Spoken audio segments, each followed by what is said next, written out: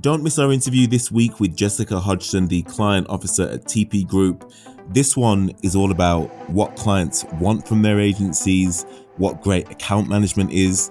This one is not to be missed. People won't necessarily always remember what you say. They will remember how you made them feel. And obviously there are other parts to a pitch, but that's the first one, ultimately. Am I going to enjoy working with them? Are they going to have my back and be on my side and help me represent them inside the client's own business?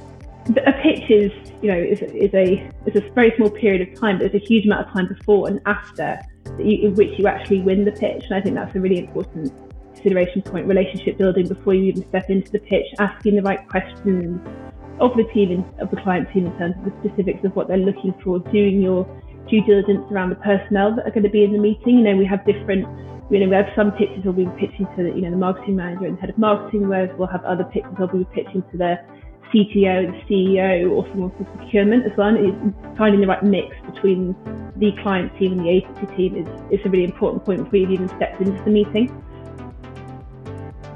We look at our competitors there and we know that there's some fantastic people working there.